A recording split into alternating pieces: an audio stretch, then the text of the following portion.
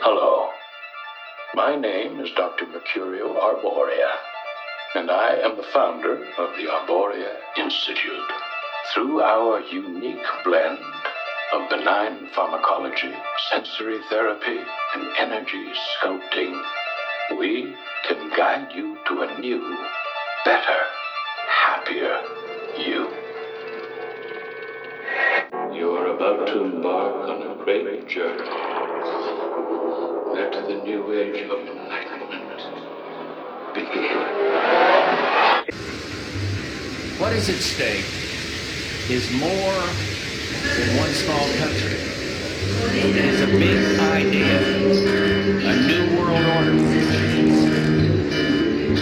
It's no longer a theory. What I'm about to say is fact. The secret organizations of the world power elite are no longer secret. They have planned and are now leading us into a one-world communist government.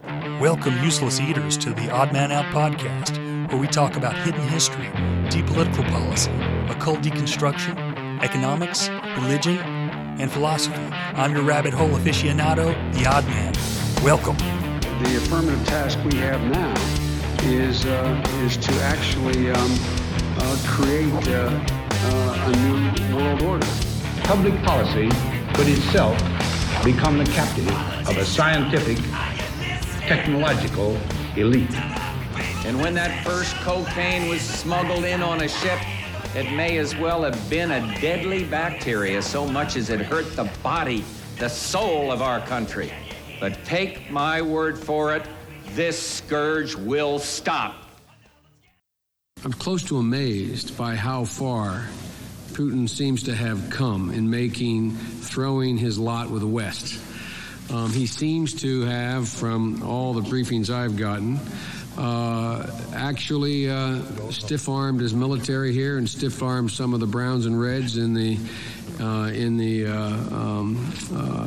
his government and out of government, and made I don't think anybody since Peter the Great has made such a significant, at least initial move to the West. I looked the man in the eye. I found it to be very straightforward and trustworthy. We had a very good dialogue. I was able to get a sense of his soul. The man deeply committed to his country and the best interests of his country. You know, in politics, we're told oftentimes that the enemy of my enemy is my friend. I've mentioned this on the show before. I don't believe that's true at all. And I think that simplistic, overly simplistic thinking has been used as an excuse for people to support candidates and representatives and people in the private sector as well that work with scoundrels and evil people. Now, we've also talked in the past about how we have been basically conditioned to believe, especially with politics and social issues for that matter, that there's always a clear hero and a clear villain, like this comic book world. Batman versus the Joker. So that's not really true.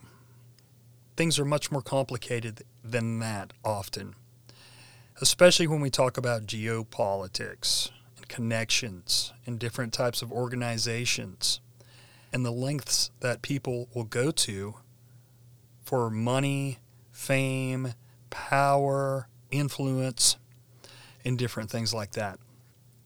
So it shouldn't come to us as a surprise that the Russian government, who took a huge loan from the IMF after the Soviet Union fell, and we've talked about how once the IMF loans your country money that you can never pay back, they kind of control your government. Now, I don't know that to be true with Russia, but I think we should at least take that into consideration. There's a lot of things we should take into consideration.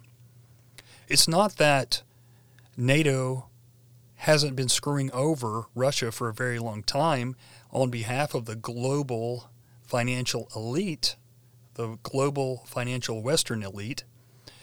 They have, and it's not that we're excusing that.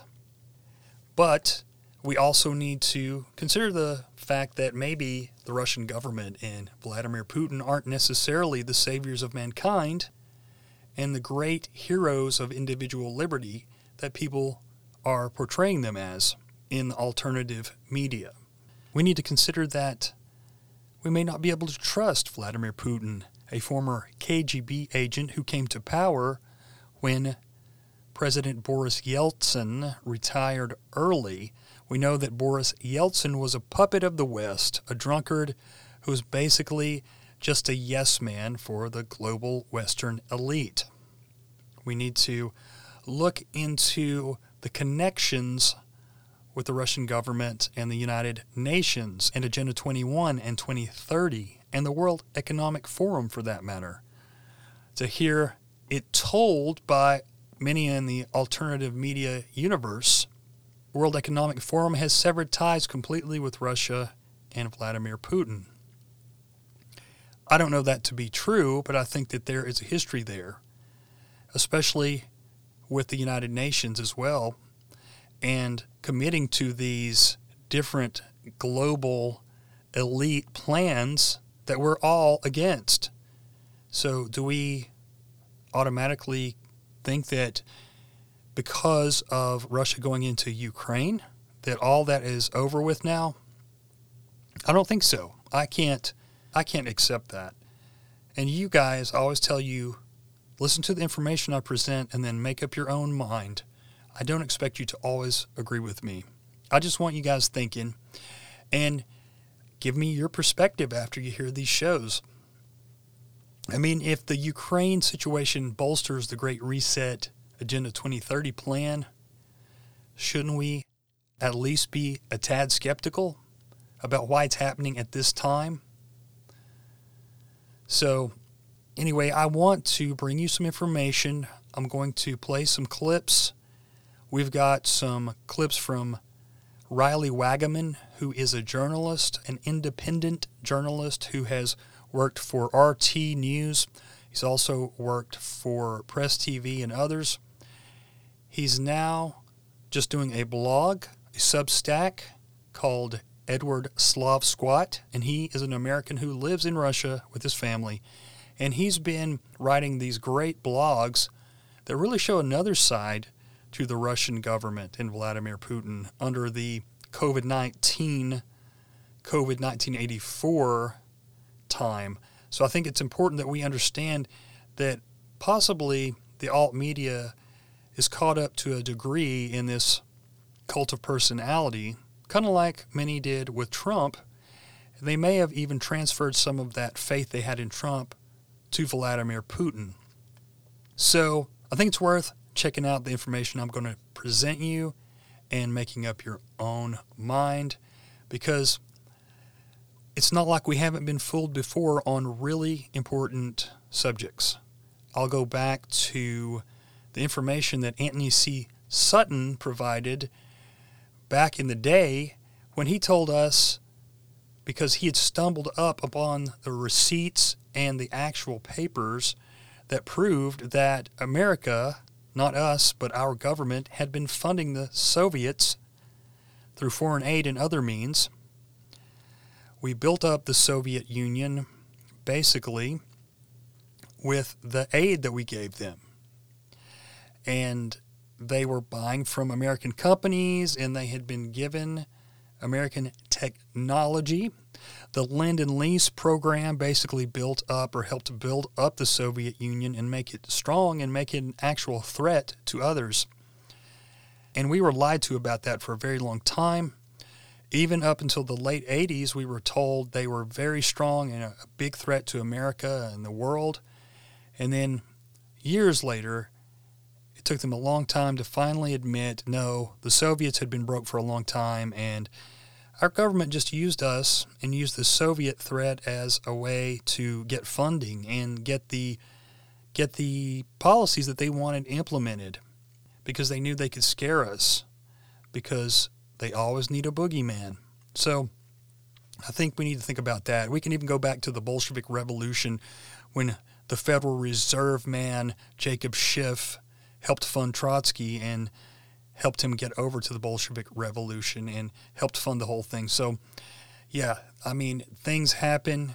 We are lied to in mainstream history about it. It takes years oftentimes to actually get the truth. So I think it's worth taking that extra deep dive and just looking at the facts, weighing them, and then making up your own mind. So I won't bore you any longer. Let's just go ahead and get into the first bit of samples, and then we'll just go from there. An interesting, curious history here that a lot of people don't know, and that is the history of the Clintons' role in actually strengthening Vladimir Putin. They helped us propel us to where we are today. They helped Vladimir Putin develop his economy, advance his influence around the world, and by the way, the Clintons got paid handsomely for doing it. All these people are going on cable news and TV shows and saying, Vladimir Putin has changed. He's different than he was 5 or 10 years ago. That to me is absolutely patently ridiculous. To do the things that the Clintons did directly to benefit Vladimir Putin and themselves is pretty wild. Uranium One. This is a fascinating case. Uranium One was a Canadian company, and it was started by a guy named Frank Giustra, a Canadian speculator, you could say, mining. He actually owned and invested in Lionsgate, the movie company. But what's interesting about Frank Giustra is he became pals with Bill Clinton. And Bill Clinton, of course, is started the Bill and Hillary Clinton Foundation, was looking to raise a lot of money. And they concocted this scheme. And it all involves these uranium mines in Kazakhstan. Kazakhstan has some of the most important uranium deposits in the world. And of course, uranium is what fuels nuclear power plants in the United States and around the world. And Bill Clinton took a trip with Frank Giustra to Kazakhstan, which is on the border of Russia. And Bill Clinton convinced the president of that country, Nazarbayev, this corrupt dictator, and Bill Clinton convinced Nazarbayev to sell those mines to his pal, Frank Giustra. After that deal went through, Giustra made a $100 million commitment to the Clinton Foundation and quickly wired a third of that, some $31 million, to the Clinton Foundation, literally within weeks of this deal being secured. So it was this, incredible quid pro quo. And Bill Clinton talked about how Nazarbayev, this dictator, was a misunderstood guy. He was a great humanitarian, even though he's a thug. This was a classic kind of Clinton maneuver. Now, Frank Giustra's a Canadian. What's the big deal of giving this uranium to a Canadian, right? It's international swapping, Right, exactly. Except Frank Giustra then turns around and sells those mines to Rosatom, which is the Russian state-owned uranium company. What can go wrong with this, Eric? The Organization for Security and Cooperation in Europe. Boy, that's a snooze of a name, right? Nobody's ever heard of it. It's actually pretty important. And for a guy like Nazarbayev, who is at that time kind of an international pariah because of his human rights policies and crazy behavior, was not going to be a member of that club. Well, he became a member of that club because Bill Clinton vouched for him and said, no, he's a good guy. He's misunderstood. So it was a triangulation. Nazarbayev got this international credibility from a former American president. Frank Giustra got the mines, and then ultimately he was able to sell them to the Russians, who got what they wanted, which was consolidated control of the uranium market. And of course, Bill Clinton walked away with $100 million from Frank Giustra. Well, it's blatantly obvious that Schweizer is no fan of Vladimir Putin, but I think it's very important to kind of realize and remember we're not dealing with the former communists, the former Soviet Union, near the end when they were broke and desperate, and they had to take a huge loan from the IMF to survive. We're dealing with a major capitalist country now.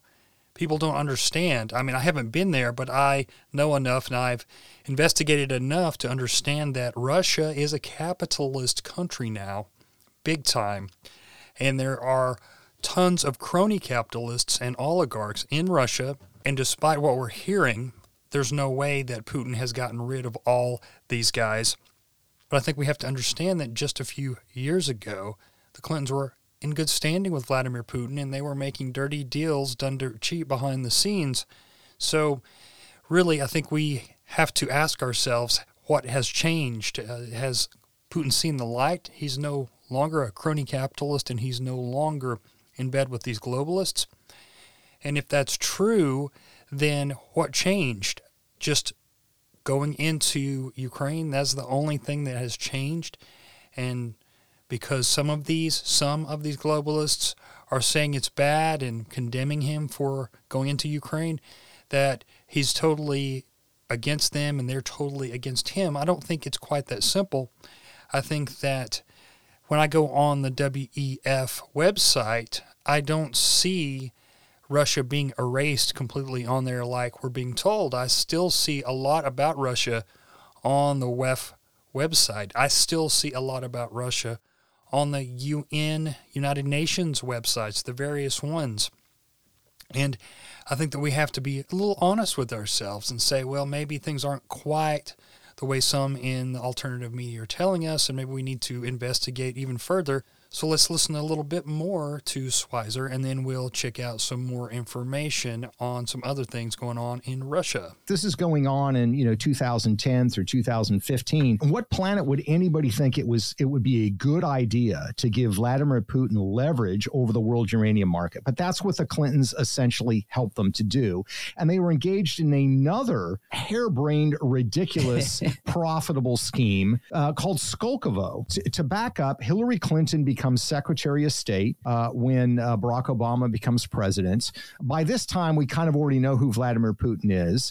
Remember how he came to power? Do you know the story of how Vladimir Putin came to power? I know that he was a former KGB agent. He was, yes. And I think at some point... It actually happened in 1999. There were a series of apartment bombings in Russia that killed 300 people. And the bombings were blamed on the Chechens. Remember, they were the sort of this breakaway region of Russia. And it triggered a war in Chechnya. What's critical here is that event, within 3 months of those bombings, Vladimir Putin becomes president of Russia. Interesting curiosity, and that led to a lot of speculation and a lot of research and evidence from scholars, foreign intelligence agencies that says, you know what, we don't think that actually the Chechens did those bombings. They actually think it was done by the FSB, which was the follow-on to the KGB, that it was Putin's buddies who actually did these bombings because it allowed Putin, the strong man, to come up and say, don't worry, I will protect you. Putin came to power with all these questions being asked in the West. Why we needed a reset when Russia had invaded a neighboring country? Who knows? They got nothing from Russia in return, but they started all of these initiatives that were part of the reset. Sergei, in anticipation of this important meeting and our time here together, I wanted to present you with a little gift which represents what President Obama and Vice President Biden and I have been saying. And that is, we want to reset our relationship. And let's do it together. So we will do it together, okay?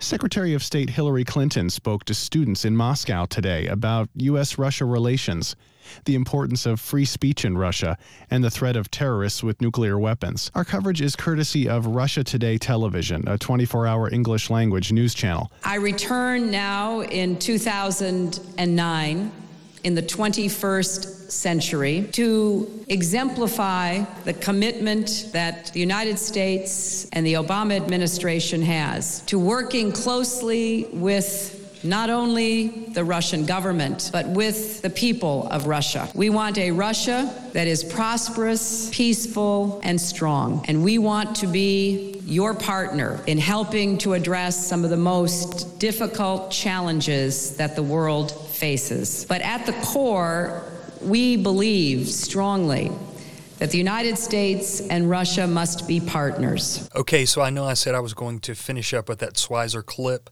but I've got one more clip to add because it goes right along with the others.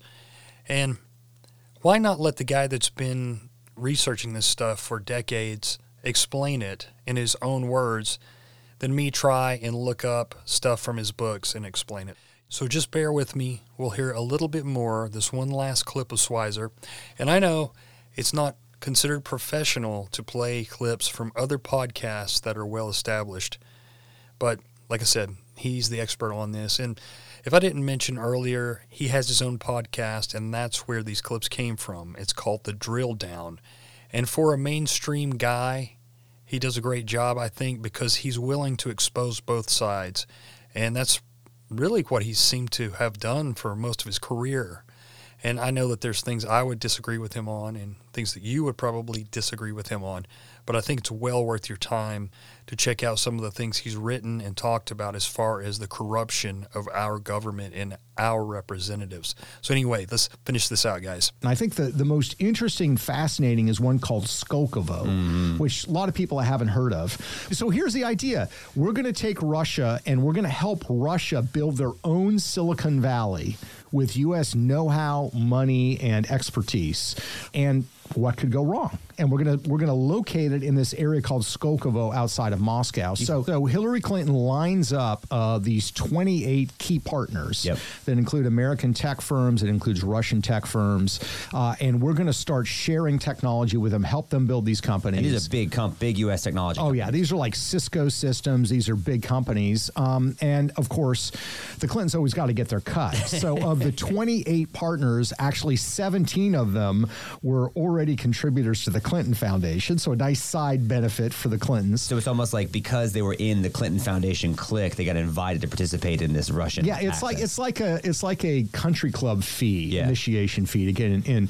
Now, so Hillary presented this as a great opportunity to build joint ventures together to work cooperatively. The U.S. Department of Defense's European Command had a different view. What was their view? And this is a quote from like what they said at the time. They said Skolkovo was an ambitious enterprise aiming to promote technology transfer generally by inbound direct investment and occasionally, and here's the key part, through selected acquisitions. As such, Skolkovo is arguably an overt alternative to clandestine industrial espionage, with the additional distinction that it can achieve such a transfer on a much larger scale and more efficiently. So it's like, hey, remember in the 80s when everybody was into Russian spying? Right. This is like that, except for we're honest about it, and it's more efficient. Yeah, and the Russians don't have to steal it anymore because we're going to give it to them. Right. FBI warned American tech companies that getting entangled with Skolkovo risked them losing their intellectual property. The Russians were basically going to steal it. Yeah. So, this is Hillary Clinton in an incredibly naive and stupid move where she's completely underestimating what Putin's Russia is all about. But, of course, they're getting paid. And remember, at this time, Bill Clinton is getting $500,000 speaking fees from Kremlin-linked Russian banks. The Skolkovo thing was not the first kind of pro-Russian sentiment the Clintons had been involved in. The Clintons essentially helped facilitate the transfer of U.S. uranium to Russia. Right. And the people that made money on that deal donated, I think it was like $140 million to the Clinton Foundation. That's right.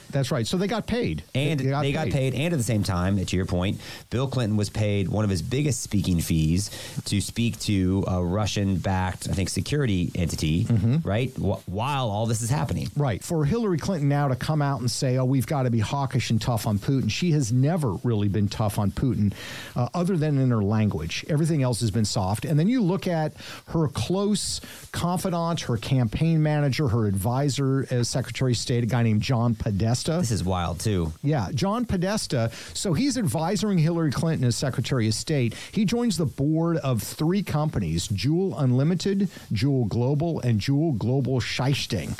These are all European-based companies. They have entities in the United States, but they're creating a new type of biofuel.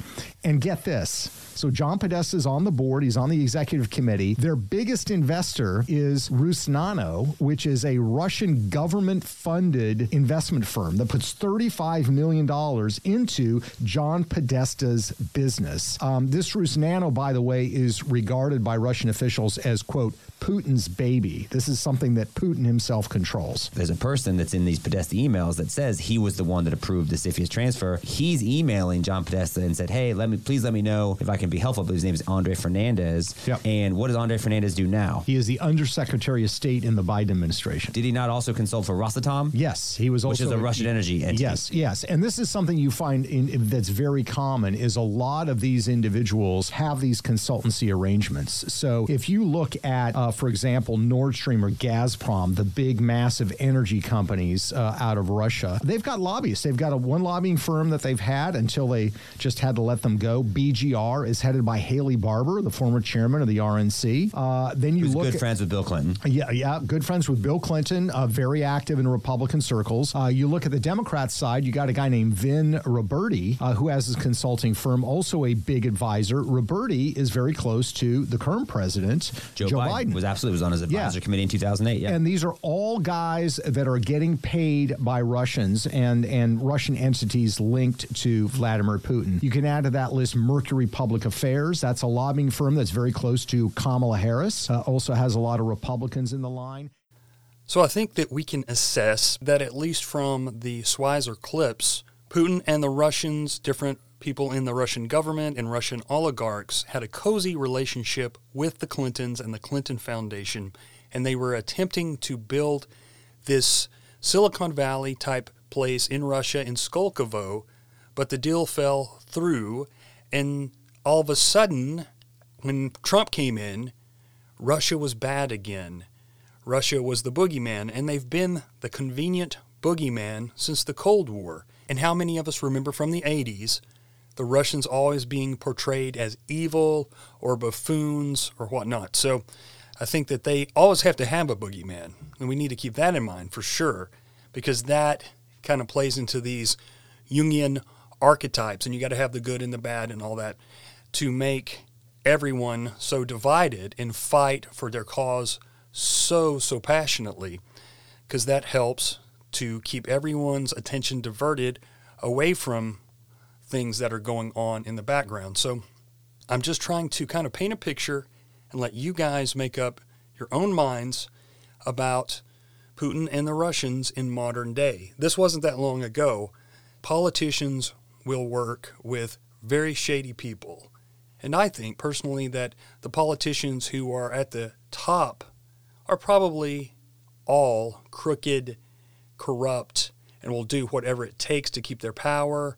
And if they're working for other entities like central banks and corporations, then they'll do whatever it takes to please their masters who are pulling the strings.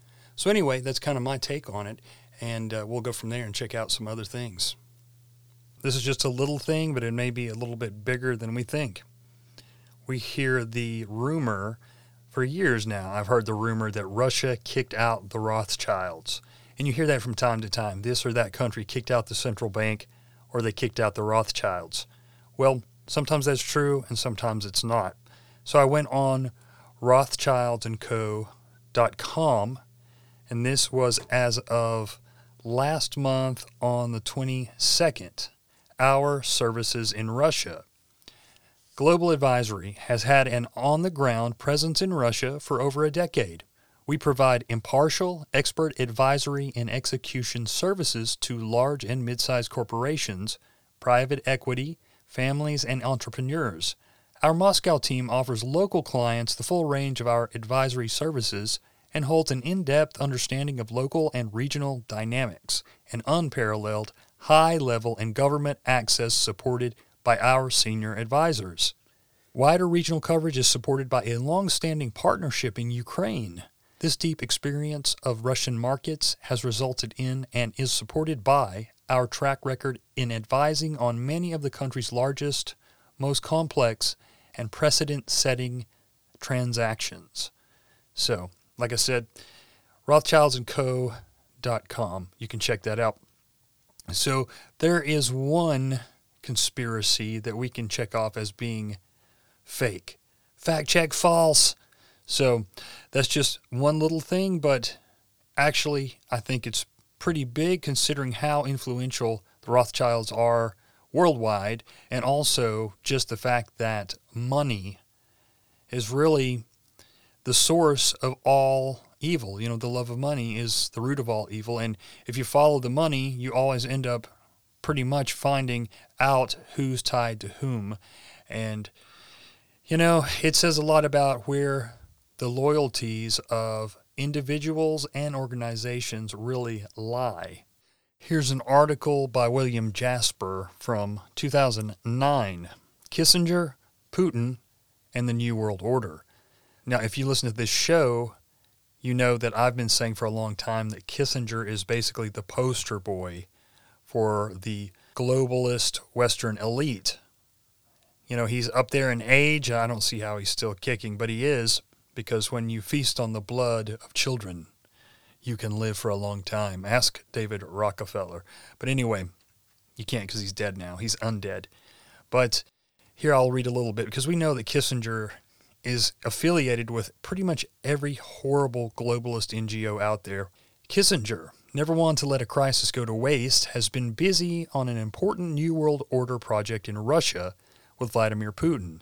Although it has gone virtually unreported in the U.S. media, Kissinger has been featured prominently in the Russian media during his many trips over the past decade to Moscow to meet with Putin and Yevgeny Primakov, the former KGB terror master for the Soviet Union in the Middle East.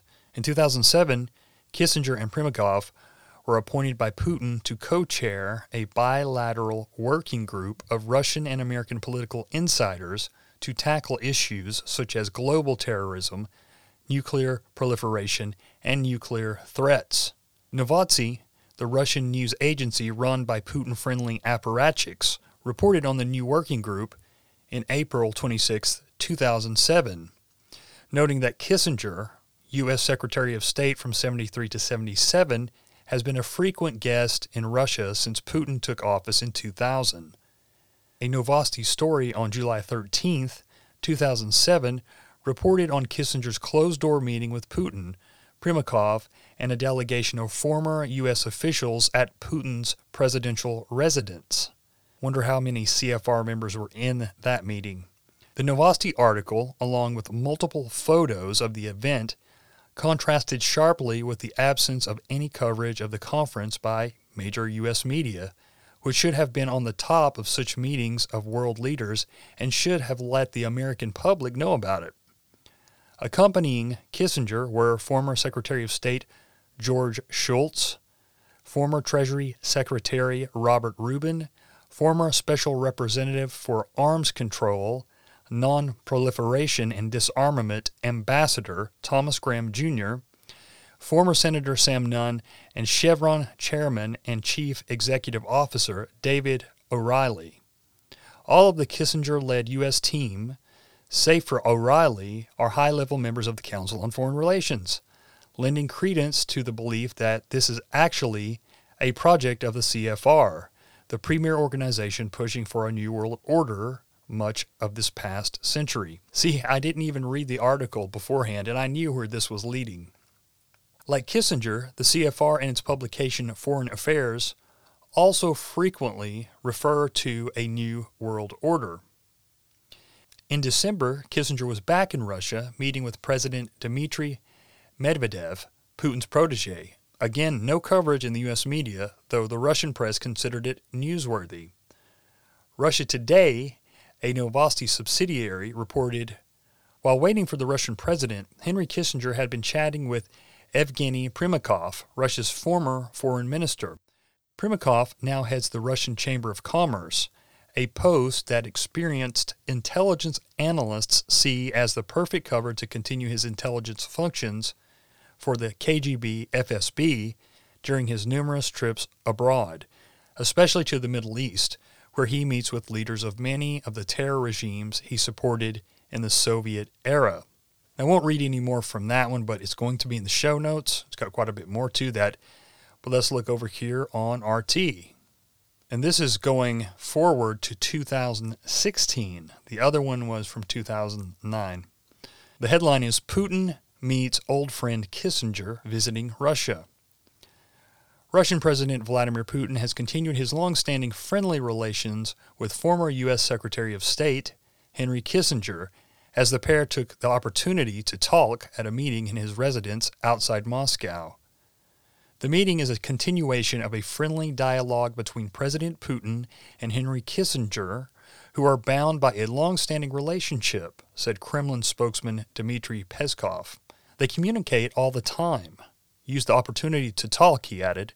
Putin values this opportunity to discuss pressing international issues as well as exchange opinions on global perspectives, Peskov said. And they've got a picture of the meeting on the President of Russia Twitter page. So it goes on to say, Putin and Kissinger have had over 10 meetings so far, according to media reports. When Kissinger visited Russia in 2013, Putin said that Moscow always pays attention to his opinion and called the former Secretary of State a world-class politician. Kissinger, a former U.S. National Security Advisor and foreign policy head, pioneered the policy in 1969, steering the U.S.-Soviet relations to a general ease for his part in negotiating a ceasefire in Vietnam in an unsuccessful effort to put an end to the Vietnam War. He was awarded a Nobel Peace Prize. In December, an interview with German newspaper Handelsblatt, Kissinger said that he believes the West should understand there could be no resolution to the Syrian crisis and unity without Russia's participation. Well, I agree with that. He also said that one cannot defeat the Islamic State militants in the Middle East using diplomatic means. Well, if they would stop arming them and paying them, then maybe you could defeat them, right? Anyway, there you have it. Putin and Kissinger are old friends. So the second half, I'm going to be playing some clips from Riley Wagaman. He's a journalist from the United States who lives in Russia. He worked for RT News for a while. He worked for some other outfits, but now he is an independent journalist just writing on his Substack, which is Edward Slavsquat. And it's a great Substack because he's bringing information that's a bit different than what the alt media has been telling us about Russia and what's been going on there since COVID-1984. He's been on with Corbett, he's been on with Whitney Webb and others, and I think he's got a unique perspective because he did work for RT News, and he does live in Russia. So I think you should weigh what he says and make up your own mind, but I think he's got some interesting information that you need to hear. So let's check it out. I'll be peppering in some of his samples with some of the things I've been reading, and then we'll go from there. If you want to live in a city and be part of civilization, I don't know if Russia is really a great alternative. I wouldn't recommend someone moving to Russia unless the situation is so bad in your home country that you're willing to take the gamble, because it's a total crapshoot at this point. It could work out in the end. It really could. Who knows what the situation will be in 4 months from now, but it could also be really, really, really bad. So people should recognize that it's not so clear cut here. In fact, the reality is that things are getting worse, like really a lot worse, almost weekly at this point. When I spoke about, in that piece that you cited about Moscow becoming one of the worst places to live in the world, it's quite extraordinary. And this is another thing that I think people don't realize is that the Russian government, or at least a lot of elements of the Russian government, are totally on board with all of this World Economic Forum, Fourth Industrial Revolution, transhumanist, snake oil, bizarro worldo stuff that we hear about all the time, but no one seems to make the connection to Russia, and Russia is totally on board with this. So there's an incredible document that's public information. You can go to the mayor of Moscow's website, and there's a whole webpage. It's called Moscow 2030. So just like, Agenda 2030, UN Agenda, what a coincidence. And it's an incredible document, and they just put it, it's just there. And they talk about how by 2030, they want everyone to have a genetic passport that can be used to administer gene therapies, and how people will be wearing implantable monitoring devices so that insurance companies can calculate health insurance payments, which sounds crazy. But I'm telling you, if you don't believe me, just go look it up. It's all there. I'm familiar with people who have the view that, for example, a common argument you might hear is, okay, Russia is on board with this Great Reset, Schwabian, Fourth Industrial Revolution, but it's for pragmatic and strategic purposes, right? It's because the West is doing it, so Russia has to do it. Otherwise, it'll be left behind in this transhumanist, genetic arms race. But, you could use the same, it's the same logic can be used when you're talking about the West. You could say, well, maybe Russia and China are the ones that are pushing this crazy stuff. And in fact, China is way ahead of everyone else. That's just an objective truth. And the reality is, whether we want to admit it or not, there are parts of the United States which are far more free than any part of Russia right now. The point here being, though, is that if we're talking about like a sort of very binary good versus evil narrative, how does that work in Russia and China's favor when it's clear that if we're talking about basic human rights, like right to travel, the right to free movement and commerce without being stamped, that's not something that China and Russia are excelling at right now. It's much actually better in parts of, the evil empire West. And that's just the truth. Now, that clip that you heard was from the podcast Geopolitics and Empire, and I think it's a great podcast. I've listened to several episodes, and I highly recommend it. And that was from November 25th, 2021, just so you guys know.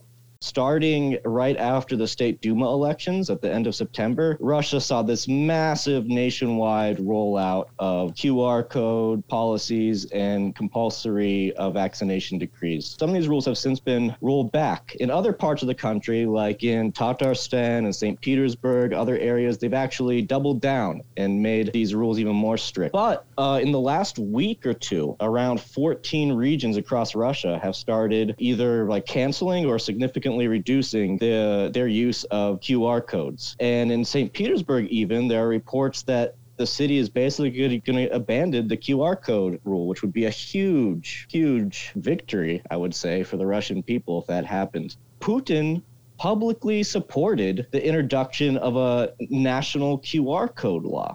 Right? So it's a little bit confusing because in Russia, these rules are imposed at a regional level, but the State Duma wanted to make sort of a uniform blanket legislation so that everybody had the same QR code rules, uniform enforcement, et cetera, et cetera. And this legislation was so unpopular among average Russians that the State Duma had to drop it. But which makes it so weird that Putin publicly stated that he felt it was his duty. He said that he had a moral obligation as president to support this legislation, which is a very, very weird thing to say. Now, that was from a podcast called Containment, and I think that Riley was making a lot of sense there because really I've been asking this question, what's the long-term strategy? What happens during this Russian war with Ukraine? What happens afterwards? What does it accomplish? It may not be the actual physical war that's the end goal. And how does this benefit everyday Russians? How does this benefit everyday Americans by supporting it? And I think we need to ask those questions because we've been fooled on huge issues like world wars. So I don't believe that it's conspiratorial to look at these facts, weigh them, and think about them, and come up with our own ideas.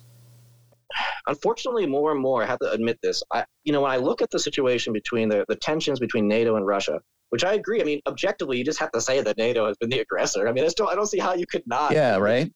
You just can't not admit that. That being said, the aggressor towards what? And that's where it gets a little bit more confusing because, the way I see it personally more and more, especially when COVID hit, was that these conflicts really aren't about like protecting. It's not necessarily the Russian government protecting the Russian people from NATO. It's like the extremely corrupt, entrenched elite in Russia who like control everything.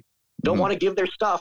Elite, corrupt, entrenched elite in the West. And it's just oligarch wars. It's just an oligarch tug of war. And these guys are just like sociopaths who just want everything, And a lot of these guys, I really think that we're starting to see this more and more. And they're like pulling the curtain back. They're just showing, they're not even trying to hide it anymore, is that there are people in the world, powerful people in the world, I really truly believe this, that have visions for what they want humanity to look like 10 or 20 years. And in a way, this is just part of that same scam. It's like, I'm a rich, powerful dude, and I want this, and I want to see this happen, and I don't care. I just don't care about countries or nations or people. I want more, and I want my vision. And, I'm not talking about people even necessarily sitting in a smoky room, plotting the destruction of humanity. It doesn't even have to get that conspiratorial. It's more just like, I have interests. Your interests interfere with my interests. This is just business. Who cares if we kill some, plebs? Like, let the serfs die. No one cared. There was a recent political scientist here in Russia who was talking about the tensions in Ukraine, and he was like, all right, if we're going to have a war in Ukraine, like, of course, we agree. There's tensions with NATO. NATO's been very aggressive. But if we're going to have a war in Ukraine, let's create a special battalion made up of all the sons and daughters of Russia's richest oligarchs, and they go in first wave. Let's do that here, too, yeah. Let's see how quickly they sign that, like, ceasefire agreement or whatever, right. Because I mean, that's really what we're talking about here. I mean, who's paying in blood and for what? Like, what does the average Russian really have to gain here? At a certain point, I mean, That might sound scandalous to say, but I don't think it is. And the same goes for your average American who gets tricked into grabbing a gun. And I think that more and more people need to realize, like, when you're talking about Russia and you want to say, like, I don't support NATO, I have solidarity with Russia, I really sympathize with that. But you should recognize that just because, you don't like NATO doesn't necessarily mean you have to support the Russian government, because the Russian government in many ways is playing the same game, So people just have to look at this not through such a narrow lens and just try to find like the humanity in it, Like what do I really support? What do I really want? And what makes it more sketchy is that this is another aspect of Sputnik V, which very few people talk about, and I think not people are very aware of, which is that the Russian government has partnered with Big Pharma during since day one, basically, to get Sputnik V off the ground. Specifically, they've been working with Pfizer and Moderna, but specifically they signed this memorandum of cooperation with AstraZeneca. And what's interesting is that Alexander Ginsburg, the director of the Gamaleya Center, basically just says that Sputnik V has no significant differences from AstraZeneca's shot. Now, here are a few headlines from Russian-based news agencies during the COVID-19 1984 debacle. So we have here October 27th, 2020, Putin mandates face masks as Russia combats second wave of COVID-19. Here is from October 2020, just a few days later, Russia reinstates mask mandate, restricts nightlife to stop virus spread. So, we've heard time and time again that Russia wasn't going for all the lockdowns and the COVID-19 84 Great Reset stuff, but if you really look into it, it seems like that they were.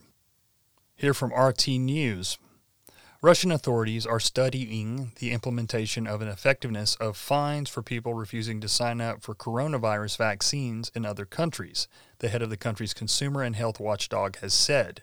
We are, this is in quotes, we are studying the experience of different countries. Let's see how effective it is, how applicable it is, the head of the regulator, Anna Popova, announced in an interview aired by Russia One TV channel on Sunday. Here's from RT News on, this is December 2021. Russia comments on fines for anti-vaxxers. Russian authorities are studying the implementation and effectiveness of fines for people refusing to sign up for the coronavirus vaccines in other countries. So this actually just expands on what we just read. But when asked about a possibility of a new closure of the country's borders, Popova replied that the decision would mostly depend on the assessment of risks.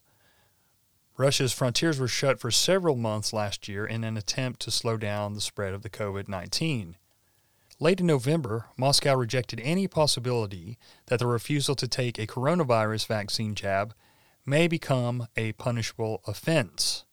Back then, Kremlin spokesman Dmitry Peskov said that such measures were out of the question, with no plans to make a COVID-19 vaccination mandatory. Such a stance was reiterated by Russian President Putin earlier this month. While immunization of population against coronavirus remained the most important task the authorities face amid the pandemic, Moscow is still trying to follow a path of persuasion rather than compulsion, Putin said. This is also from RT, and this is also from November 2021. Russian region imposes self-isolation for all unvaxxed against COVID-19. This is a Russian region of Khanty-Mansi, and it has become the country's first to introduce self-isolation for those unvaccinated against COVID-19, with local authorities requiring that residents of 4 districts get jabbed or stay at home. The order comes as immunity levels in the area, which is roughly the size of France, remain below 50%, still far below the national targets of 80%. Wow, and this is also from November 2021 RT News. Russia set to make COVID-19 vaccination QR codes compulsory for the use of public transport. The Russian authorities are drafting a bill to require the presentation of a QR code confirming vaccination against COVID-19 before using long-distance public transport or entering cafes and shops, it was revealed on Thursday. Aside from post-vaccination, QR codes are also generated when someone can prove they recently tested positive for the virus or had a recent negative PCR test. So we see the PCR tests were big there as well. It says the regions will make decisions on QR codes and the details of their use. The amendments to the law will stipulate that, as part of the anti-COVID measures, local authorities will have to ensure that people are only allowed to attend public events, cultural, catering, and retail organizations with either a QR code proving vaccination, a document stating that the person has had COVID, or a vaccination waiver with a negative PCR test. The new proposal will also amend the country's rules on long-distance and international flights, making QR codes mandatory for check-in. This is June 2021 from the Moscow Times. How will Moscow's mandatory vaccine drive work?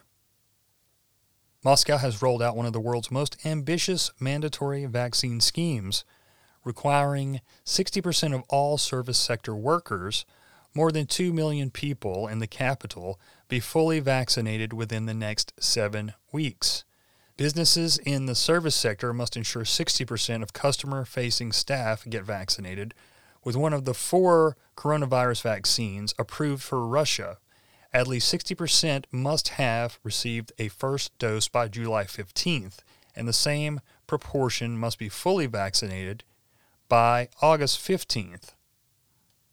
And then it goes on to say, the rules cover a host of service industries ranging from restaurants, bars, bank branches, post offices, fitness centers, transport providers, and including both civil servants and employees of private enterprises. So now let's look a little bit at the Sputnik V, because I didn't realize that Russia was the first on the scene to put a vaccine out for COVID-19, and it was called Sputnik V. This is Edward Slavsquat, or a.k.a. Riley Wagaman, and he has his blog. He says, fun fact, for the last 30 years or so, Russia has been robbed ad infinitum by a worrying pale slug by the name of Anatoly Chubais. Now, I think that Chubais, we're going to learn, I think he's an oligarch dating back to when the Soviet Union fell, and I think he made out pretty damn well out of that.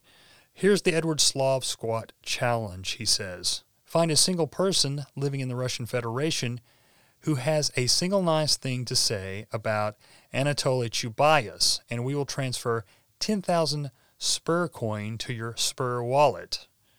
If you aren't familiar with Chubais and his nonstop Russia raping, you should probably familiarize yourself.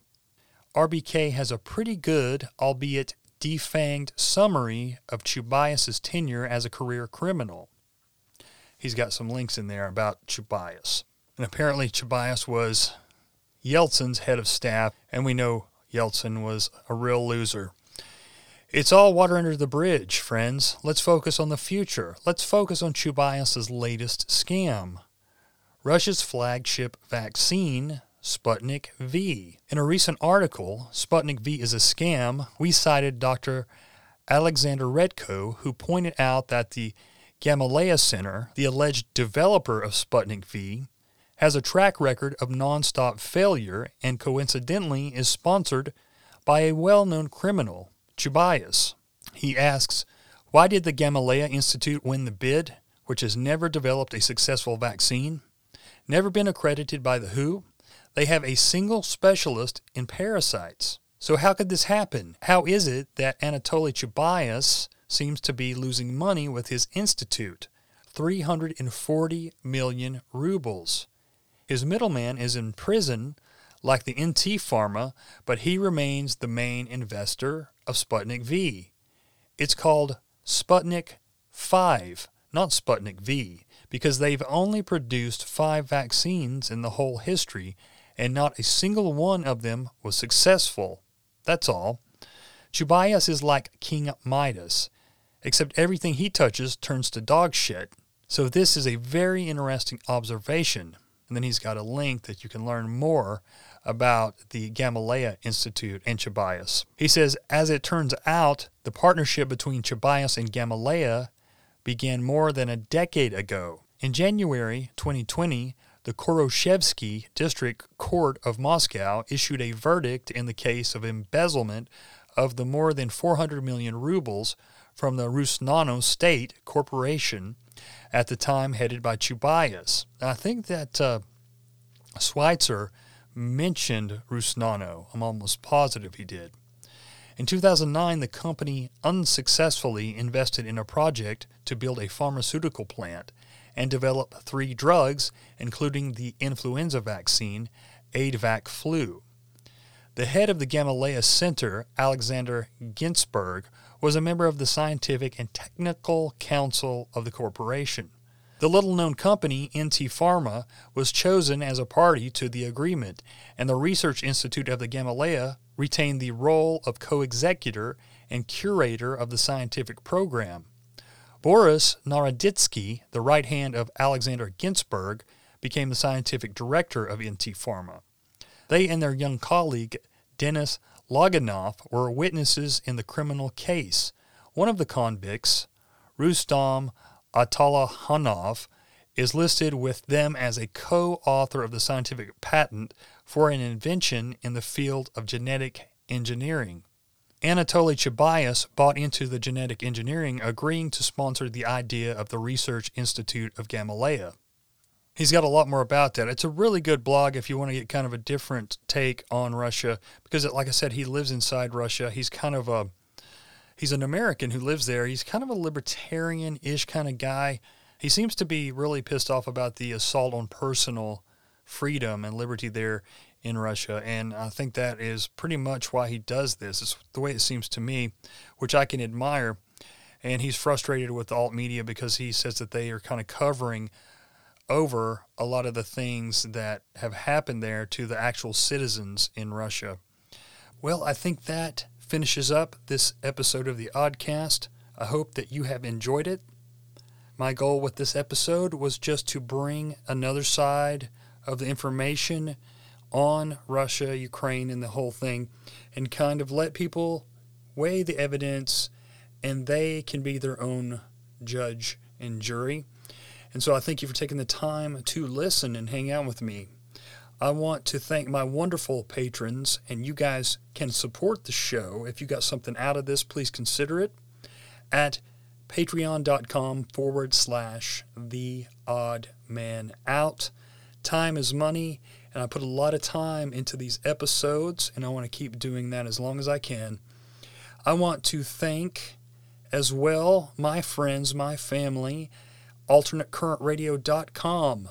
They have many great shows, and they host the Oddcast as well. So check out the Boiler Room and all their fine shows. They have talk radio, music, anything you could want over there, and a lot of very interesting, unique perspectives, and that's very important. Don't forget they have 21 Wire and the UK Column as well.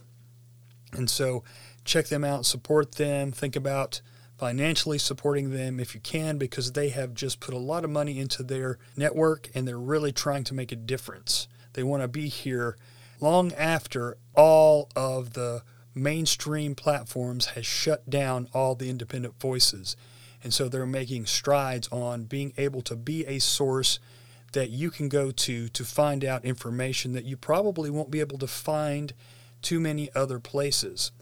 So thank them also for hosting the Oddcast and being such a kind friend to me. I want to thank also John Brisson from We've Read the Documents for posting some of the Oddcast shows on his YouTube page.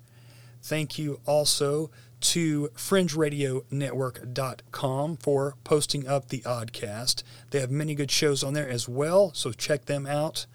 And I thank you so much. I look forward to bringing you the next show very soon. I hope all is well in your world. Cheers and blessings. And remember, their order is not our order. See you guys.